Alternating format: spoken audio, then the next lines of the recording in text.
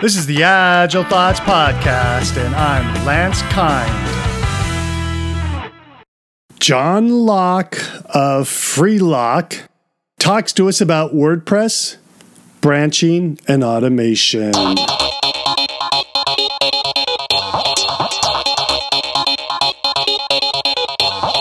The biggest thing that we are trying to do is get open source out there in the world. I kind of feel like we've gone down a path where everybody thinks they need to use the software as a service because, if it's not my core business, I shouldn't be doing it. I should let the pros do it. I kind of have a different take on that, coming from the open source world and being entrenched in that for 20 years, close to, where I think there's a real risk of that when you look at all these software as a service companies. One thing you can count on is they're going to change, and it's not really in your control. They're most of them are venture backed and looking for an exit, and if that exit is successful to something like Google, they may get shut down if there's only 10 million users. There's just so many risks that are out of your control when you're using a software as a service, and open source provides a real alternative to that, and there's some amazing software that works really well that's totally free for use. The cost is the time to put it in your business and make it work, as well as keeping on top of security and all of the costs of owning your own software stack as opposed to using someone else's. And that's where Freelock comes in. We can really help you manage those risks and make sure you're keeping up to date and on top of things.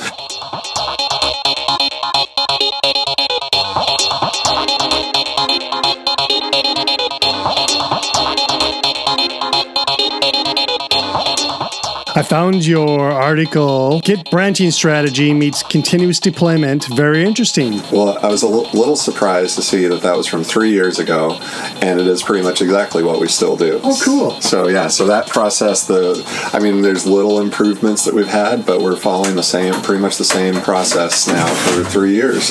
Tell us about the types of problems you're trying to solve with that. So the main thing that we're doing here is trying to keep all of our clients' sites secure. And right now that ranges from 40 to 60 sites that we're doing. And so what we've tried to do is create a consistent process across all of those and catch the bugs, make sure that we have some tests in place so that we can always push a release. So that's the first goal. And then secondly, we're doing work on the sites, or sometimes our clients are doing works on their sites and using our pipelines to get the quality checks in place. What kind of work? So tell me about your clients and the work. So we have a variety of clients, a lot of nonprofits, a fair number of education clients, and a growing number of e-commerce. And for most of these, they're running active platforms that are applications, mostly Drupal, some WordPress. We're starting to do other apps as well, but those are our focus. So basically, there's a steady stream of security and maintenance updates that need to get applied across all these websites. Oh. And websites are never done, so there's always more work to do, too. There's always improvements. Businesses and organizations that are really using their website as an asset are constantly tweaking things and constantly trying out new looks, new organizations of their content, new ways to route their users through. So there's constant work to be done. Sometimes that requires new code, and we want to make sure we don't break other things that are already working well on the site. Come on. Where's the fun in that? Right? I like to talk about what we've developed as mistake-driven infrastructure. Okay. Most of what we put in place has come through some mistake that either I've made or a client has made or we've seen somebody make, and it's like, let's not make that mistake. Let's learn from our mistakes, and then we'll put in, okay, how do we make sure that we don't make that mistake again? Let's put in a test. Let's have the bot do this backup consistently every single time. If a bot's doing it, it's not going to forget. Or skip the line because they're too tired. It just runs. About your clients, are you to borrow? So we met at Coffee Ops, and to borrow a term I just learned from there is, are you managing these as cattle or pets? Well, we still have pet names on a lot of the servers, but they're mostly managed as cattle. When we spin up a new server, we don't do that often. It's once or twice a month maybe we spin up a new server, and so we really haven't automated the turn on that process, because maybe it's in our account, maybe it's in a client's account, maybe it's at Amazon or GCP or DigitalOcean, and trying to come up with a way to automatically provision that isn't worth the effort. It's so fast to turn something on through the control panel. But once it's live, then we install our Salt client on it and list the configs that we want to install and hit go, and it builds itself from there. So most of the provisioning is automated once the box is on and talking to our Salt master. What's the Salt client? So Salt is a configuration management tool, and it manages the configuration on servers. And this is how we get a consistent environment everywhere and make sure that everything is completely up to date on the underlying platform, not really for the applications themselves. Oh, okay. So we have a separate system for managing updates to the applications. It's all the server infrastructure that's managed by Salt. When we say platform, you talking like the Drupal or the WordPress, or you mean other things? So Drupal and WordPress in our world are the applications that we are testing and managing. The underlying hardware, the underlying operating system that provides the database, the web server, PHP, most of that stuff we put in Docker containers. Oh, cool. And then Salt orchestrates those for us on top of an OS, which we generally use the latest Ubuntu long-term support. But it's really a thin layer. Most of what it actually counts is running in Docker, so we can mix and match versions as needed for a particular site. There's been a lot of change in PHP over the last year. That's been kind of the biggest pain that we've seen is PHP language incompatibility between versions, and there's a lot of the older versions of PHP have been deprecated and have reached end of life, so there's no more security updates coming out. Oh, okay. We still have clients running older versions of Drupal that need old PHP. So that's some of the more management of the infrastructure, is allowing us to run old versions of PHP as safely as we can in a container isolated from everything else, and have solid backups so that these old sites will run well as well as we can, and if something goes wrong, we can recover. And then the article, the blog article I looked at was about branch management, and that would be for the application layer then? Yes. So our branch management strategy is based on something called Git Flow, which I'm not sure who created it, but it's a pattern of using Git that came out. Some people started writing about at least a decade ago. It's not new in any way. I see this as when Git first came out, it was so different from Subversion, CVS, and these older source code management tools that were very centralized. There are other, obviously, decentralized version control systems, but none have gotten as popular as Git and made such a change in the overall scene. Right. And so people had to kind of come up with new rules that worked, and we've kind of gone back to a centralized repository for Git management. I mean, I think most people in the industry is using some central repository, whether it's GitHub or GitLab, so they're kind of repeating the same old patterns. You're using the word "went back to centralized repository." Yeah. So you used to have a distributed, or? Git repositories are completely distributed. Any Git copy has the full history, unless you've taken steps to delete it. So Git does not need a central repository in any way. But there's a lot of benefits to having a central repository. For us, it's needed to trigger builds. It's needed to trigger tests, and it's what our bot will interact with and watch. So having a central repository is kind of the way software is done. But it was Linus Torvalds that wrote Git initially. And, I didn't know that. Yeah, and he wrote it because they were moving away from BitKeeper, which was proprietary and was becoming problematic for him to get contributions to the Linux kernel. And so he sat down in a week and whipped out the first version of Git, saying, this is what I need and why Subversion doesn't cut it. And the Linux kernel, I don't think there's a central repository for the Linux kernel. Oh, okay. All these maintainers have their own repositories, and so they talk about Linus's Git tree, and I don't know if Alan Cox is still involved, but all these major Linux developers maintain their own copies of the kernel's source code, and they send change sets across. It has a built-in email merging strategy, so no central repo needed. You manage your own. Cool. But that's not how most of us mere mortals use it. Having a central repo still makes things a lot easier.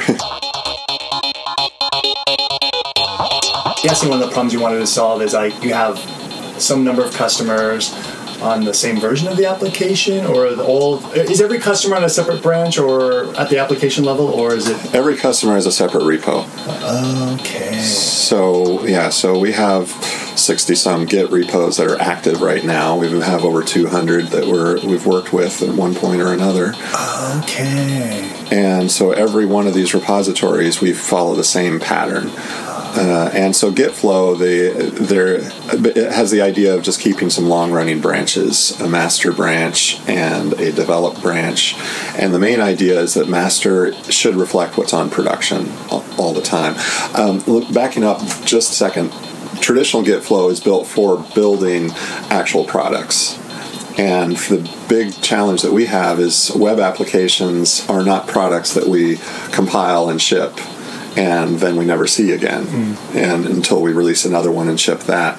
We're shipping to a web server all the time, and we can publish a release all the time. So it's a different problem. The problem that we're trying to solve is deployment and management as opposed to just software building. And so we needed to adapt GitFlow to fit the way we had chosen to do our deployments. And so the way we interpreted it is master always reflects the instance that's in production right now or about to go into production if you catch it in the middle of a deployment step. Develop is our integration branch, so that should be really close to master. It gets updated from master after a release. If there are any out-of-band changes, they should all end up on develop. And as individual developers work on new functionality, they will work in a feature branch. So they will start with develop, create a feature branch, do all their work, and when they're ready to launch it or test it with everybody else, they merge it back into develop, and that will kick off the tests. Is the idea to control a risk of people's laptops getting disappeared before they check in when they're done with the feature? So where I'm going with this is that locally on each developer's machine is itself as a branch as well. And I was curious about using branch management at the feature level. A lot of times, managing so many sites, a lot of the changes we're making are really small, and it's more overhead to get a local copy on a developer's machine. So often we will use a dev copy of the site that we have running on a central server somewhere, and we use the feature branch as a flag to everybody else that, hey, we're no longer on develop, we're on a feature branch because we're doing this work. Now, if there's a critical security update that we want to get out, we can switch back to develop and basically slip the update, the critical update, out through our pipeline without having the in-progress work go out accidentally. So the purpose of the feature branch is to keep new development contained until it's ready to go. So the assumption is that people are checking in something that's not fully finished, and that features might be taking multiple days is sort of my takeaway. Yeah. Well, this depends on the discipline of your teams and how you guys operate. And so maybe you guys would say this to me, hey, Lance, even though you could finish that feature in 3 hours, you still need to use a feature branch. Is that how you guys operate? So you can... It really depends on the scale of the request. I mean, sometimes we are doing projects that are 40 or 50 hours of work, and that definitely needs to go on a feature branch. Sometimes a client will say, hey, I want to make the header text in this section bigger. we're just going to do that on develop and roll it out because we expect to get approval to do that really quickly. So it's a judgment call. Do the developers run the tests on their laptops before it goes into the develop branch, or is develop branch sort of the first time they get feedback from? So they can always run a test manually. For the most part, they are testing the functionality that they're building and making sure that it's working as expected, and we expect that before they commit to develop. And then once they're committing it to develop, they expect that it will work. We don't have a huge. I mean, we have some larger projects that are running that we will do a longer running. Like an example would be a major upgrade where we have several sites that we're upgrading from Drupal 7 to Drupal 8, and in Drupal's case, that's a full rebuild. Oh, okay. And so we will put those on an entirely different branch and may even have 2 different dev copies so that we can still work on the Drupal 7 version, get things out while the Drupal 8 is being built. Okay, so Drupal 8's being built by Drupal, or what's the build? It's Drupal 8 has been around for 4 years now, nearly, and so the core code is all solid. But we are adapting their site to use it, which means generally rebuilding the theme, the look and feel of the website, re-implementing the architecture, because Drupal is really a platform for architecting websites with different content types and fields and relationships and all of that. And so all of that some of that can be brought over with some migration scripts, but a lot of that needs to be rebuilt, or at least some new decisions made, because the widgets for various forms are provided by different modules and different improvements. So more or less what we do in that case is we are rebuilding the site in Drupal 8 and migrating the content into it. Let's see, I recall you have 3 branches. You talked about master, and then you have a stage branch, and then you have develop branch. Is that right? So we talked about master and develop. We call the middle one release. Oh, okay. And that reflects a third copy of the site. So we'll have the production copy of the site, we'll have the development copy of the site, and then we'll have a stage copy of the site. Now, we actually run through 2 different kinds of tests at different times. So a push to the develop branch kicks off our behavior-driven design tests. So we're using Behat in the PHP world. Other languages, it's Cucumber. And these are tests that drive a browser through a script of filling in forms and clicking buttons and looking for text on the page. So it's very much a feature, kind of a feature test where it's testing the entire system, okay, as opposed to unit testing of just a part. So that happens in the merge to develop. We want to make sure that we haven't broken any functionality. Once we think we have everything on the develop branch that we want to push out to the server, we are going to create a release. And we have a bot in a chat room that we ask it to create a release. We'll give it a release note, and it will take and merge what's in the develop branch into the release branch and deploy it to our stage copy. And then it kicks off visual regression tests. So Right, I found that very interesting. Yes, keep going. So with that, every site has a list of paths, a list of URLs that is going to take a screenshot of the stage copy and of the production copy and do an image diff on them and highlight any pixels that are different. Nice. And give us a percentage count. Now, I mean, a lot of our sites have ads on them or sliders, so we always see differences. I mean, 95% of our sites have URLs that differ every time. But we've got, the tool that we're using will give us a nice, it'll load it up in a web page where we can see exactly which pixels are different and see the 2 screenshots that it took, and we can open those up and look and see, is this something that's just content related? We probably don't care. Is this an actual change that we didn't expect? Or is our stage site broken? A lot of times you'll get false positives on some of the tests, the earlier tests, but if it doesn't deploy smoothly, the stage site will show errors, and those really stand out in our screenshot tests. So it's like a really easy way to say, hey, there's a problem with this release.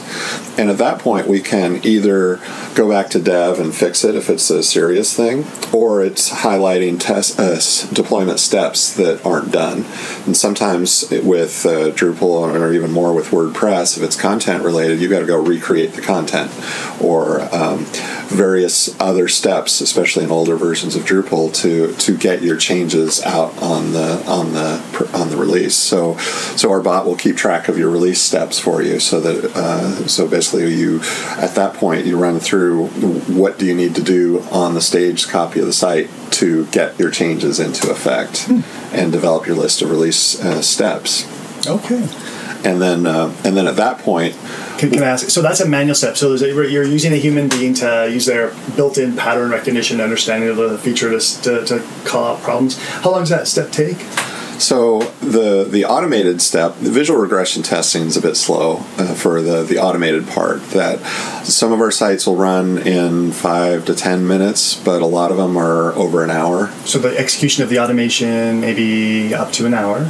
Yeah, and in some cases close to 2 hours. Okay. So depending on how many URLs we put in there. Content, because if you're covering, I don't know if it's comprehensive, if you're checking every link, or if it's just generally happy path. We want to pick basically each template of the page, each kind of page that's on the site, and make sure there aren't any significant problems. Oh, okay. So you think about like the different page, like types of pages, and then you kind of hit a few of them, so you're smoke testing based on types of pages. Okay. Yeah, we'll do most of the main navigation, and then make sure that we're adding pages of each type. And so then once that's done, we'll get the actual results that we can just follow a link to the website where it's been extracted and review. And most of the time, after you're familiar with a particular site, it's just a minute or two of review that we're doing. Okay.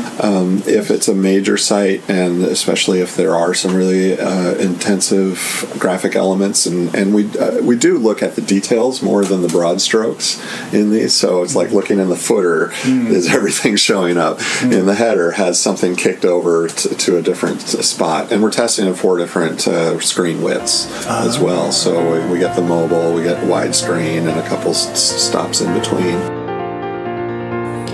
Next episode, John Locke reveals more secrets about his way of pushing WordPress and Drupal changes without breaking your site.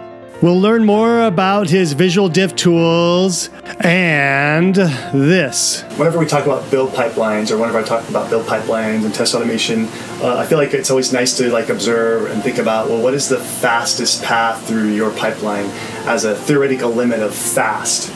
So how fast is to check in a simple change and go through all of the test steps and then go to deploy?